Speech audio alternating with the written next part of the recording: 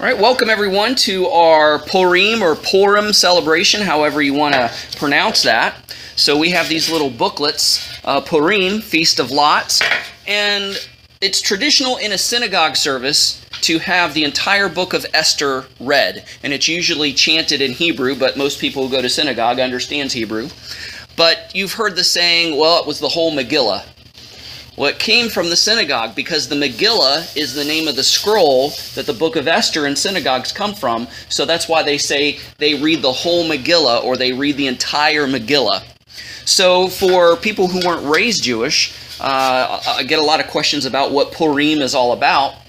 So the best way I could describe it is if you take Halloween, Mardi Gras, and April Fool's Day, and you put them in a blender, and you have Purim. So basically, Purim is the commemoration of the entire book of Esther. Purim means Feast of Lots, and we'll explain a little bit more about that a little bit later. But the book of Esther tells the story of the Jewish people taken into Medo-Persian captivity. And so the Jewish community in Medo-Persia was huge. Well, you had this guy named Haman, and he was a descendant of Esau. So he was an Amalekite. He was an enemy of the Jewish people. And so he hated the Jewish people and wanted to exterminate them from the Medo-Persian Empire. And he tricked the king into making this edict to destroy, that gave him permission to destroy all the Jewish people. Now, Purim, basically he cast lots. So casting lots to kind of predict which day that this massacre was going to take place. And so that's where we get Purim from. It means Feast of Lots. And so he rolled the dice, and according to Jewish tradition, the 13th of Adar was supposedly the same day that Moses was born and the same day that Moses died. So he's like, oh, well, this is a good day. Moses died on this date, so that's symbolic of destroying all the Jewish people. So I think this is going to go well. But he kind of tricked the king into doing this. And the thing about Medo-Persian law is that once a law was made, it couldn't be rescinded. You couldn't legislate something to get rid of it, or there was no loopholes. So whatever a law was, it stuck. So like in Daniel, when the people tricked the king into making that law that nobody could pray to any other god but the king for 30 days, and then Daniel got caught praying to Yahweh, to Jehovah God, and he got in trouble. And so he was thrown into the lion's den, and this broke the king's heart because he loved Daniel so much. But the thing about it is the king couldn't do anything. He stayed up all night trying to find a loophole to get out of the situation so he didn't have to throw Daniel in the lion's den. But he had to, because the law of the Medes and the Persians could not be broken, could not be rescinded. So he threw him in the lion's den, but we all know the story. He survived the lion's den with God's help. So kind of the same with the book of Esther. When this edict was given to destroy all the Jewish people, there was nothing the king can do about it. But once Haman's evil plot was discovered and uncovered, because Esther was the queen, she had influence on the king, and he's like, well, I can't do anything about this law, but I can give you the right to defend yourself. So he gave the Jewish people the right to defend themselves, and they ended up conquering all those who wanted to destroy them. And so it's traditional to read the entire book of Esther in the synagogue, and then it's also a tradition to retell the story of Purim in a very satirical, comical, and even irreverent way, so to speak, because Purim is all about having fun. It's all about turning things on its head. It's all about opposites. It's all, and the reason we dress in costume on Purim is because Esther disguised her identity. Nobody knew she was Jewish. I mean, she even took on a Medo-Persian name, Esther, which is the name of Ishtar, one of the Medo-Persian goddesses of love and war. And her Hebrew name is Hadassah, which means myrtle branch. And so she disguised herself until the right time, and then she revealed herself.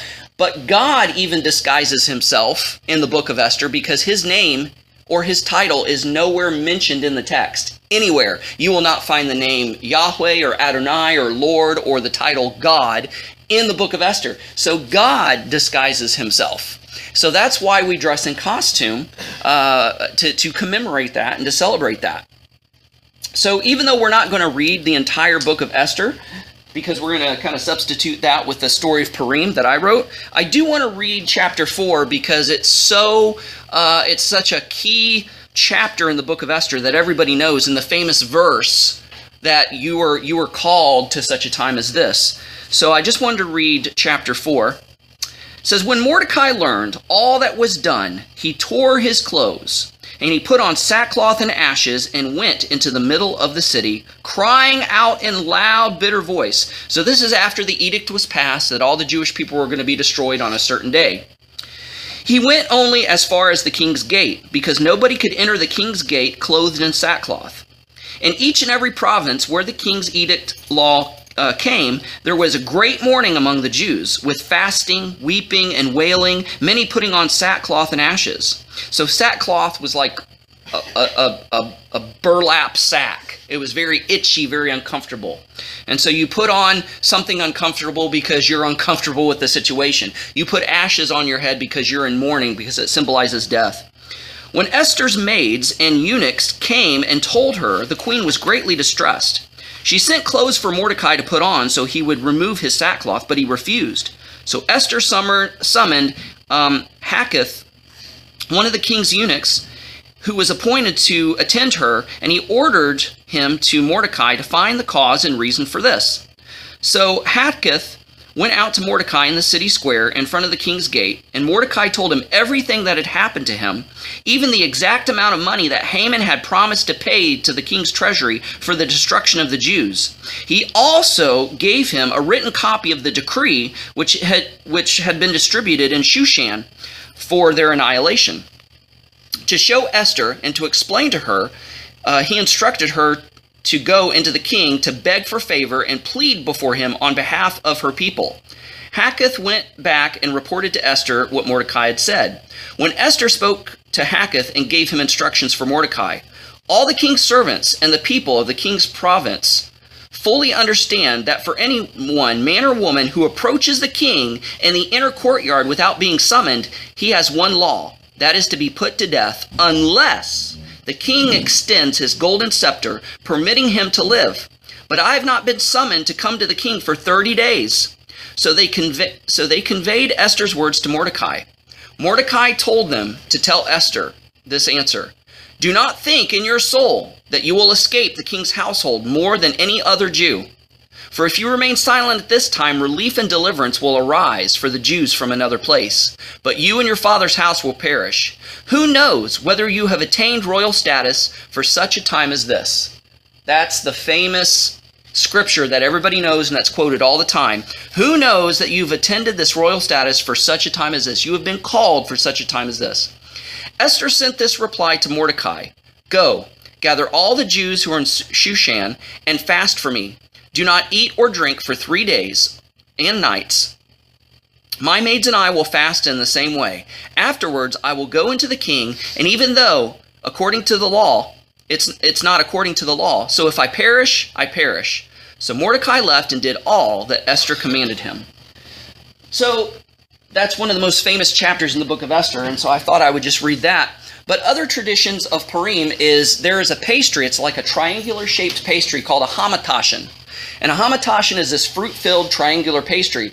And the reason we eat those because, according to tradition, Haman had pointed ears, like a demon, like a devil, but he also wore a tri-cornered hat. And so we're eating the hamantashen. So we're just kind of, that's kind of a, a slight on Haman. We don't like him, and it's like we're just going to eat him alive because we can't stand him because he's just like a little devil. So that's another tradition. Now there is another tradition that is in Jewish communities on Purim that we don't agree with and we don't follow. But the tradition is that you're to try to get your rabbi so drunk that he can't differentiate the name Haman and Mordecai anymore. And they do another weird thing in a lot of synagogues, is that they'll take the rabbi and flip him upside down in the air. So those are just some weird things. So jokes are played, funny songs are sung, tricks are played on people. In big Jewish communities, they pull out all the stops. They have clowns and jugglers and acrobats and balloon sculptors. And it's just a very carnival, festive, Mardi Gras type of atmosphere. So we won't go that far. But what we will do, the tradition we will adhere to, is reading the story of Purim. And I kind of put the book of Esther in my own words in a very comical, satirical, funny kind of way. And it's audience participation, because the tradition is whenever Haman's name is mentioned, everybody stomps and boos and hisses so that his name can't be heard, because he's the bad guy. But whenever Mordecai or Esther's name is mentioned, we cheer because they're the heroes of the story. So it keeps the participants engaged, because you got to pay attention and listen for the names so you know what to do. So we'll go ahead and read the story of Purim, and then we'll nosh. That's the Yiddish word for we'll eat. We'll nosh. We'll have an oneg, a party, after we read the story. This is the story of Purim. You will know when it's time to turn the page. When you hear Haman... What's wrong, people? What did I just say? There you go. You will know when it's time to turn the page when you hear Haman kvetch like this. Oi, Gavolt! Let's begin now. Once upon a time, in a kingdom far, far away, there was a Gentile king, a real big shot named Ahasuerus, who ruled over the Medo-Persian Empire, like Arthur ruled Camelot, or so he thought. He had a drop-dead gorgeous trophy wife, a real piece of arm candy. Her name was Queen Vashti. And when any guy in the kingdom saw her, their eyes bugged out, and they couldn't help but say, "Auga, hubba, hubba," to the dismay and irritation of their wives.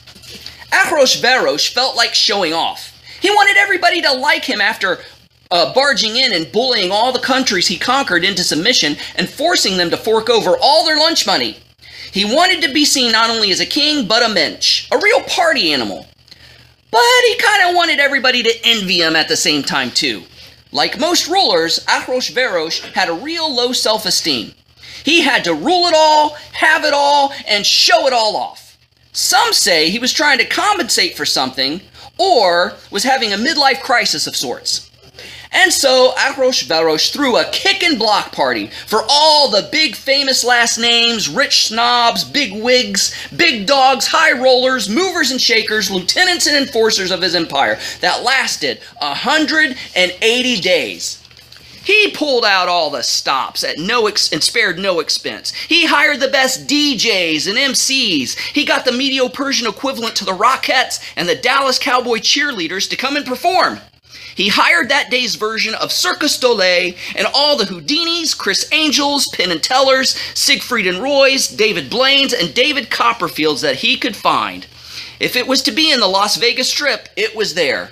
Oi, Gavolt!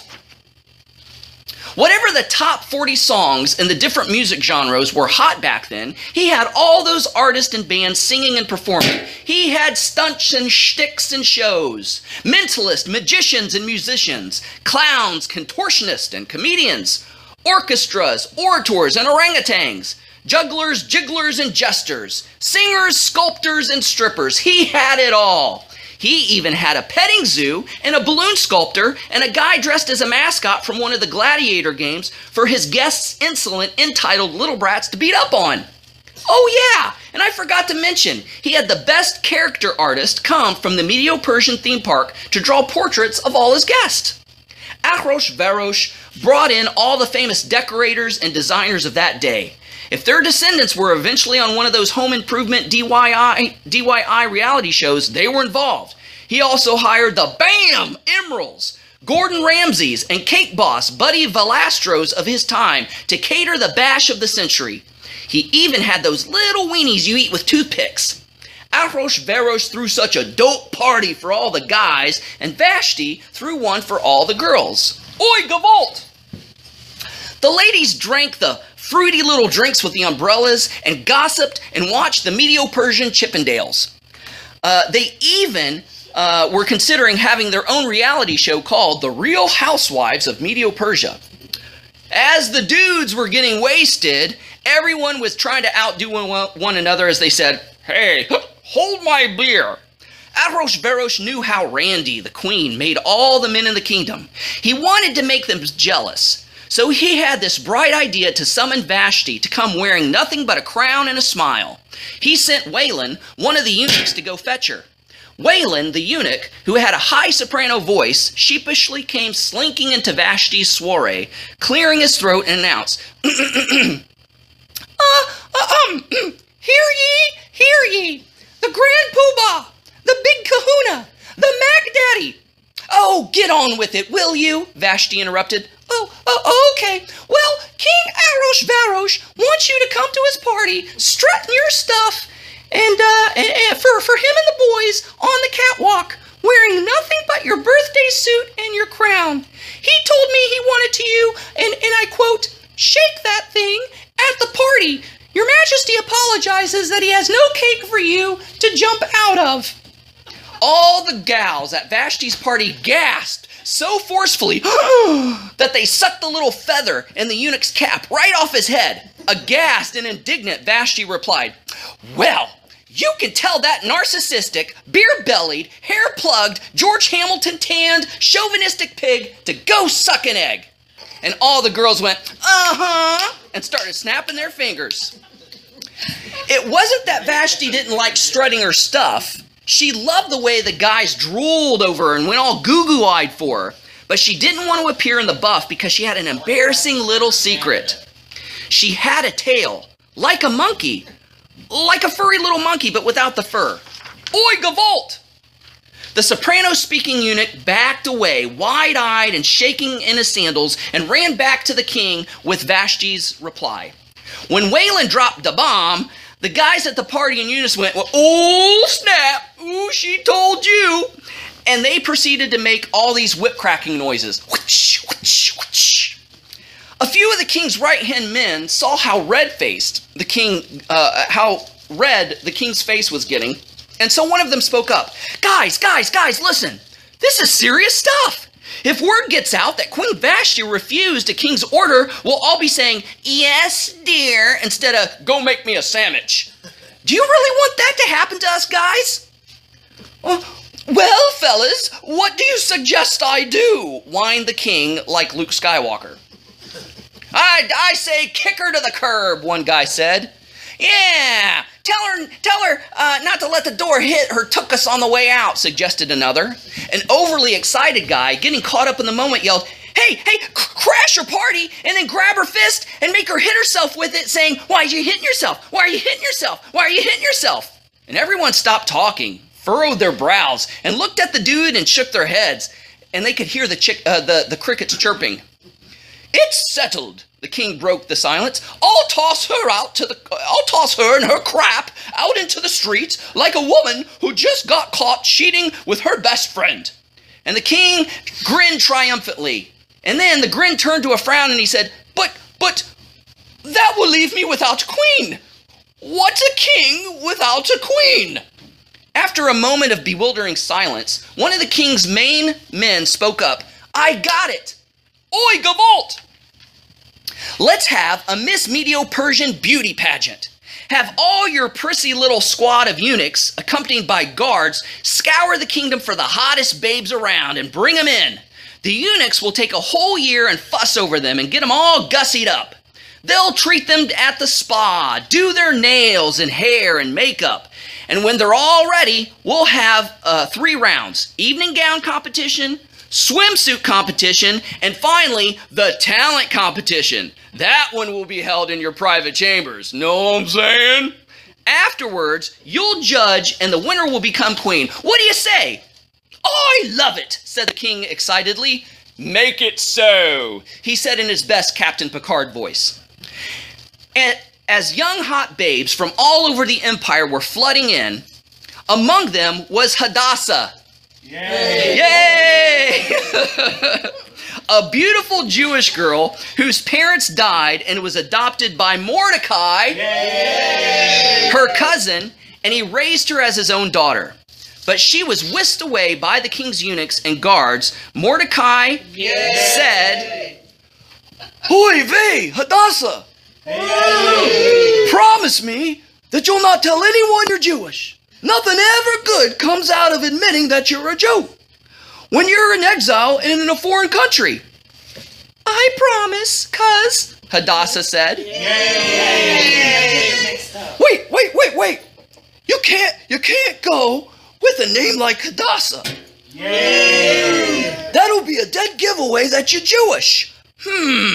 Let's call you Esther. After the Medo-Persian goddess, that's about the most goyish name you could have. After the year-long beauty treatments, the Miss Medo-Persia beauty pageant was ready to get underway. One after another, girls paraded in front of the king's presence. The king was so bored. He huffed and he puffed and he rolled his eyes. Next! Oi, Gavolt! Next! Next! They all looked plastic. All of them. They seemed to have duck lips, tummy tucks, silicone implants, butt lifts, and nose jobs. A few of them were naturally hot, but when they spoke, they sounded like a shrill old bag.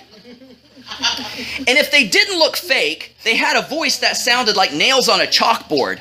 Then they had a personality like a potato or as dumb as a box of rocks. Some were dressed in the most garish outfits, looking more like a drag queen than a proper lady. Some wore enough jewelry to make even Mr. T jealous. None of the girls pleased the king or could measure up to the beauty of the banished Queen Vashti. Oy vey, is there any one of these girls that got that natural, let's say, girl next door look? The king asked in desperation. Wayland said, well, there's but one more, O king, who might fit the bill. With a doubting sigh, the king gestured with his hand and apathetically, oh, bring her in. Silently and with grace, Esther entered the room. And as she did, all the king's men went, auga, hubba, hubba. The king shot up straight in his chair. Alas, I have not heard that cheer since Vashti was queen. Who is it that commands such a response from my most loyal subjects? The king raised his eyes and he locked onto Esther's lovely form as she glided down the red carpet throne room, as if on a cloud, accompanied by a choir of angels giving her a soundtrack. Hubba, hubba, indeed, the king retorted. In raptured awe, the king inquired, what is your name? Esther. Woo! My king, she said meekly and with a voice as smooth and as lovely as silk. The king was so excited, he jumped up and did the running man, the cabbage patch, and the floss and exclaimed, oh yeah, she's hot. She's the one. It's my birthday. Get happy. Me too. And so, Esther, she became queen. And she was hotter than Vashti, although oddly enough, King Ahasuerus did miss Vashti's little monkey tail. Every day, Mordecai would stroll by the palace to check up on his cousin, turned queen. One day, Mordecai, guys, come on, that was pitiful. Mordecai, all right, overheard two disgruntled guards of the king and their plot to fit him with little cement booties and have him sleep with the fishes. And without delay, Mordecai, blew the whistle on the two clowns, and the king did them in by having them fitted for a nice hemp rope necktie. And as quickly as it happened, it was flushed down the memory hole, and everyone forgot about it, including the king. The king's most trusted advisor was a real schmuck. He was short and round, a big fat tub of lard, with dark, beady little eyes. His head was shaped like an elongated jalapeno. A scraggly beard that looked like dog with mange covered his pockmarked gray face. A long, crooked rat nose protruded from his ugly mug, and he had pointed ears like the devil himself, and a creepy widow's peak that he hid with a tri-cornered hat. His name, when spoken, sounded as if you were a cat coughing up a hairball. His name was Haman. Haman, boo, thought he was a real big shot. He always went around making people bow down to him and kiss his gnarled old vampire-looking hand or lick his jackboot-style sandals. He made people chant, oh, Haman, you're so fine, you blow my mind. Hey, Haman. Haman. Oi, Gavolt! Then one guy refused to stroke squatty little Haman's ego. His name was Mordecai. Yay! No, he wouldn't put up with those shenanigans. He ticked Haman off royally. Bow, you little filthy Jew, Haman said. Boo! You can't make me, Mordecai would say. Defiant, arms crossed and his nose in the air. Why won't you bow to me? Haman would frustratingly say. It's getting hard to keep up, isn't it? Yes. Mordecai responded. There was a yay for me. Thank you. I won't bow to no one but the Lord God of Israel. Then he stuck out his tongue. Stammering, Haman challenged. Oh, yeah? Well, we'll just see about that, bucko. You'll rule the day you crossed me. You'll rue it! If Mordecai wasn't a righteous holy man, he would have given Haman the finger. Right then, wicked old Haman, boo, He hasn't left yet. began to cook up a plan to annihilate Mordecai. Yay! And all the Jews. He cast lots, determining the best day to carry out the wicked plan, and the lot fell on the month of Adar. Giddy and confident, Haman strolled into the throne room and requested an audience with the king. Look, your majesty, if in your kingdom there's these troublemaking lowlifes called Jews. Just a bunch of hillbillies, sire.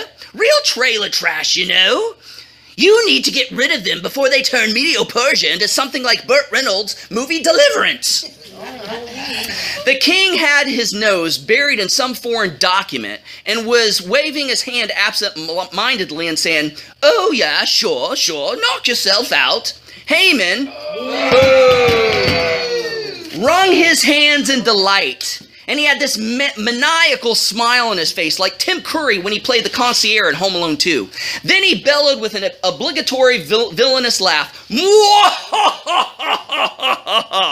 What was that? The king asked as he looked up from his document. Oi, Gavolt! Oh, nothing, sire. I was just singing that song by Disturbed. You know, Down with the Sickness. You know, the one that goes, Mwah-ah-ah-ah. It's so catchy, I just can't seem to get it out of my head. Pulling out a pre-drafted edict, ordering the annihilation of the Jews from his sleeve, he put it in front of the king's face, overtopped the foreign documents that he was engrossed in, and said, I need your signature, sir. Annoyed, the king threw the document back in his face and gave Haman his signet ring and said, sign it yourself. Do I have to do everything for you? Once the document was signed, it became law, and there was no loopholes, and it could not be rescinded. The edict was copied and printed in all the various languages of the empire and was sent out as Haman toasted himself. When the edict was read, everyone was like, what the heck, dude? All the Jews over the Medo-Persian Empire mourned as if Moses had just died. When Mordecai got wind of this, he freaked out, tore off his clothes, put on itchy sackcloth, and rolled around in ash and cried like a baby at the palace gate. When Esther's servants came and told her the condition of old Mordecai, she sent Mordecai an Armani suit to put on. Nothing doing, he said through his tears. But why? The servants asked. Shocked, Mordecai asked, what? You guys have been living under a rock or something? You haven't heard what the Dingleberry Haman just tricked the king into doing here? Mordecai gave Esther servants a copy of the edict to take to her. So Esther's servants went back and filled her in on everything. When the servants saw the distress on Esther's face, they said, Mordecai also told us to tell you, you got to get the king to do something about this. Oi, Gavolt! Me? Esther replied.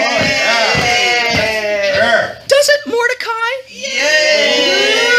Know that I just can't waltz in and say, hey, sugar daddy, could you do your little Pookie Bear a big favor waiver and not kill all us Jews? I mean, I'm not allowed to see the king unless he calls for me, holds out his scepter to let me know that I can approach. If I just show up unannounced, he'll kill me. He hasn't asked to see me in a month. Esther's servants said, Mordecai also told us to tell you that just because you're queen doesn't mean you'll survive this. If you don't do something, God will get someone else to come and rescue. But you and your whole family will be wiped out. Do something, Esther. After all, I think this is why God allowed you to be queen in the first place. Esther said, okay, tell Mordecai to get the Jewish community together and fast for 3 days. And we all here will do the same. If the king hasn't called for me by then, I'll go anyway. And if I die, oh, well, I die. 3 days passed, and no summon from the king. So Esther, got up and dressed herself in the finest royal regalia, took a deep breath, opened the door of the throne room, and walked right in. The king was engrossed in another scroll. The king, engrossed in a scroll, heard the door open and looked up as if, how dare you disturb me? Look. But when he saw that it was Esther, his face lit up. He couldn't help but hold out the golden scepter and say, oh, my schnookums! How I've missed my Pookie Bear! Tell me, how long has it been? A month, Esther replied. The king's eyebrows nearly hit the ceiling in shock. No way, really? Oh, I'm sorry, ma petite chauffeur. Affairs of state and all, you know. No matter. To what do I owe you this pleasure? Want to grab a bite to eat at my palace? Just me, you, and Haman? What do you say, you old stud muffin, you? Oh, it's a date. We'll be there, the king said excitedly. The dinner date was a success, and the king was in good spirits while Haman, his head inflated like a Chinese spy balloon. Haman, manners! Manners, the king playfully chided. Oh, excuse me, your highness, Haman said. Boo! So, we're all here, my sweetikins. What is it that you desire? I'll give to you half the kingdom if you want. I'll even throw in the Medo-Persian theme park, the king offered. Oh, no. It's all right if it's all right with my Mr. McSteamy. Can you and Haman join me again for a meal tomorrow? Yeah. Esther said. Esther. No problem, Cupcake. We'll be there, the king promised. Haman left Esther's dinner party thinking he was all that in a bag of chips. He even waddled home and bragged to his family about the whole affair, but he couldn't really enjoy the moment. What's the matter, Haman? His gargoyle of a wife asked. Who peed in your Cheerios? Pouting, Haman whined. I and the king are the only ones who have been invited to Queen Esther's dinner party tomorrow. Oh, but it's all meaningless as long as the old Jew Mordecai is alive. Mordecai and Esther. If he was 6 feet under, pushing up daisies, I could enjoy the moment. His wife piped up. Oh, stop your whining, you big crybaby. I'll tell you what to do. Oh, yes, you're really good at that, Haman said under his breath. What? What was that you said? His old hag of a wife barked. Oh, I want a pudding snack, I said. Haman remarked. Oi, Gavolt! Look, get off your fat, lazy butt and put on your huggies and build a gallows 75 feet high and ask the king to let you lynch the old Jew on it. Once he's 86, you can kick back and enjoy life again, his beast of a wife suggested. Haman loved the idea and rushed right off to do just that. He could hang Mordecai, yay, the Jew in the morning, and then enjoy himself at Queen Esther's dinner party later that day. That night, it's as if the king was hopped up on Red Bull and espresso. He just couldn't get any shut-eye. I know, the king mused. I'll get the royal historian to read me a bedtime story. He's got the voice like Ben Stein. He's sure to put me right to sleep. And so the royal historian came in, gave King his teddy bear, and tucked old King Ahasuerus into bed. Once settled in, the royal historian began to read. Once upon a time, there were two dastardly guards who tried to assassinate the king, until Mordecai, the Jew, blew the whistle on the two goons, and Ahasuerus, the big kahuna, strung them up like Halloween hangmen. Stop, the king ordered. Has this Jewish man, what's his name, Mordecai? Has he been given a trophy, a medal of honor, the key to the city, or a candy bar, or even a coupon to the Persian rug emporium? Negatory, sire, the royal historian said with the excitement of a slug. Just then, a guard informed the king that Haman... Boo! That's a boo. Was just outside the door and wanted to see him. Ah, good! Bring him right in, the king commanded. Haman entered and was about to speak when the king beat him to the punch. Ah, Haman, my boy! I'm so glad you're here. I could really use your help. Let's say, hypothetically speaking, that there was someone I wanted to reward for faithful service. What should I do for the guy? Think I should give him an engraved gold watch or something? Oi, Gavalt! Haman, thinking the king was talking about him, said excitedly, Oh no, Lord, that will never do. What I suggest is dress the guy in a robe and a crown that you don't wear anymore. Get one of your top guys to parade him around the town on your best steed and have him shout, when the king likes a guy, they see him rolling and they be hating because the king thinks he's nice and pretty. Oh yeah, nice and pretty. Again, waxing very Jean-Luc Picard, the king said, Splendid!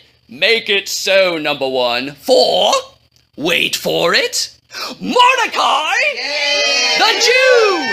Mordecai and Esther. Haman's jaw hit the floor with a thud that could be heard all around the kingdom. Hamina, hamina, hamina, hamina, Haman stammered. Well, don't just stand there muttering like a motorboat. Get busy, the king ordered. The next day, through gritted teeth, to the letter, Haman was forced to do everything he wanted to lavish on himself. To his arch nemesis, Mordecai, the Jew. Mordecai. When the king likes a guy, they see him rolling, and they be hating, and the king says he's nice and pretty, nice and pretty. Humiliated, Haman returned home to his nag of a wife and told her everything that happened. How could you have messed this up, you nincompoop? Mordecai must be working some of his Jew magic on the situation. If you don't do something quick, her voice monologue, said with a raspy smoker's voice, was interrupted by the king's servants coming to rush Haman off to Queen Esther's soiree. Haman, I didn't have a boo there, but I said Haman. Haman brooded through, that's my mistake, that's an error there. Brooded through the whole meal. After dinner, the king said to Queen Esther, So, dollface, tell your old dreamboat what this is really all about. Well, my darling beefcake, if I don't want to bother you. I mean, if it was just that everyone I love would be carted off into slavery, I could simply have shut my pie hole. But the situation is serious as a heart attack. All I ask is that you spare my life, as well as the life of my people, Esther replied. Esther, yeah. What? Who is this guy? Well, I'll murderize him. Let me at him. Let me at him, the king spouted off in a rage. While still reclining on her couch, Esther pointed and said, I'll tell you who. No one but that no good, low down, dirty, four-flushing, rat-fink, long-eared galoot, Haman. He wants to kill all the Jews. Shocked, the king says, funny, you don't look Jewish. Then he shrugged, remembered his rage, and stormed off to the balcony in a huff. Haman, boo, stumbled over himself to plead with Queen Esther and to beg for his life. But as he did, he tripped over the hem of his robe and fell on top of Queen Esther just as the king walked back in. How dare you bust a move on the queen in my presence? The king bellowed. Haman pleaded, No, it's not what you think, O king. Gods! The king yelled. As one of the king's aides stepped in, assessed the situation, and he, like many others in the kingdom who hated Haman, told the king, Come on, Michael Jackson, get out of here. Yeah. You know, your majesty, rumor has it that Haman has built a gallows in his backyard and was planning to hang Mordecai, the Jew, on it. Is that so? The king replied, rubbing his chin. In that case, hang Haman on the gallows. Now that's poetic justice for you. After Haman was hanged like a yo-yo swinging like a pendulum on an old grandfather clock, the king cooled his jets. That very same day, Mordecai, yay, replaced Haman, boo, and Esther gave him all of his property and possessions. Dressed like a king himself, he rose to fame and popularity, and everyone loved him. They were even wearing t-shirts that says, I want to be like Mordecai. Yay! To which centuries later, Michael Jordan would steal that very idea. Oh, thank you, Snuggy Wuggy Bear. There's just still a matter of the old stupid law, Haman. Slipped by you, so that spells the end of all us Jews, Esther pointed out. Oh, no problem, sweet cakes. I'll just pass another law saying that you guys could defend yourselves, said the king with a snap of his finger. Once this law was passed, all the Jews heard about it and partied hard. They freaked out some of the Gentiles so much that they even converted to Judaism. Finally, D-Day for the Jews came on the 13th of Adar, but all the Jews were ready. They had knives and swords and spears and slingshots, Molotov cocktails in clay jars, catapults, potato guns, bazookas, Uzis, rocket launchers, Scud missiles, and death drones. Armed to the teeth, they annihilated the enemy like the action heroes in Expendables 1, 2, and 3. I mean, it was like the Ultimate Warrior back in the day cleaning the ring at the Royal Rumble. Oi, Gavolt! That day, not only were all the enemies of the Jews defeated, but Haman's 10 remaining, stuck-up, self-entitled, penny loaf-wearing, Ivy League yuppie sons were swinging from ropes too. Yeah. Mordecai Mordecai made it official that on the 14th of Adar, which is today, the 14th of Adar was to be a holiday of feasting and commemorating the victory over Haman's thwarted plan to get rid of all the Jews. And there was a slogan for the holiday. They tried to kill us. We won. Let's eat. It also became a tradition in Esther's day to send those edible arrangement bouquets and fruit baskets to all the poor and homeless. And everyone lived happily ever after. The end. Chag Sameach Purim. Happy Purim. Happy Purim. Now we've fulfilled the commandment of reciting the Megillah, basically in our own way. So now there's nothing left to do but give a prayer of thanks, a blessing over the food, and let's just eat and enjoy ourselves. And party. Heavenly. Oh, I forgot. There is a tradition that whoever's in costume, which is very few of us, but anyway, we have to, this is just my tradition, have to tell how you fit into the story. So, me being Batman, the Flash sent me through a time warp, and I ended up in Shushan in Persia.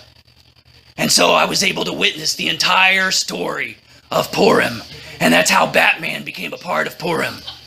So, we have somebody who says she's a farmer. How did this farm girl get into the story? I don't know. Okay, you were supposed to dress as a shepherd. Yeah, I was a shepherd, so I was watching over my flock, and I as well seen the whole story. All right, and so we have this gypsy flapper in our midst. How did you? I don't know. I just was in the presence of Esther, and I. Woo!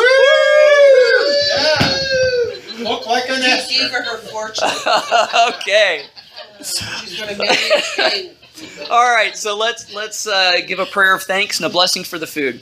Yeah. Heavenly Father, we thank you that your word is so full of holidays and observances and fun things that we can do. Not only the Leviticus 23 feast that you commanded us to, but fun things like Purim, where it says in the book of Esther that it was a tradition and that all the Jews adhered to this tradition. And we can only assume that even Yeshua the Messiah, even though it doesn't say so, he was a Jew, a Torah-obedient Jew, full-fledged in the community. He had to have celebrated Purim at some point in his life. Well, at least they portray it that way also on The Chosen. But anyway, Lord, we want to thank you for such a fun day that we can celebrate the victory over the Jewish people. And your word is so amazing that even though that your name or your title is not mentioned anywhere in the book of Esther, your actions are clearly observed all throughout that book. And just as Esther disguised herself and disguised her identity and revealed it at the right time, we get to have fun and dress up in costumes and tell jokes and sing songs and play games. We want to thank you, Lord, to be able to feast and just pig out and eat and have fun on Purim. So we thank you for this day. We thank you for what it means. We thank you for what it represents, because if this didn't happen, there would have been no New Testament. If this didn't happen, then the chances are very well could have been there would have been no Yeshua the Messiah that we celebrate as our Lord and Savior and Messiah. So Lord, thank you. And Lord, we have a bunch of junk food. And I know it's kind of odd to bless junk food, but you know, hey, we got to let our hair down every once in a while for those of us who have hair. Lord, we want to ask that you just bless this food, bless the time of fellowship and good times, and bless it to our body's use so that we can continue on fulfilling your commands in service to you. For it's in Yeshua's name we pray. Amen. Amen.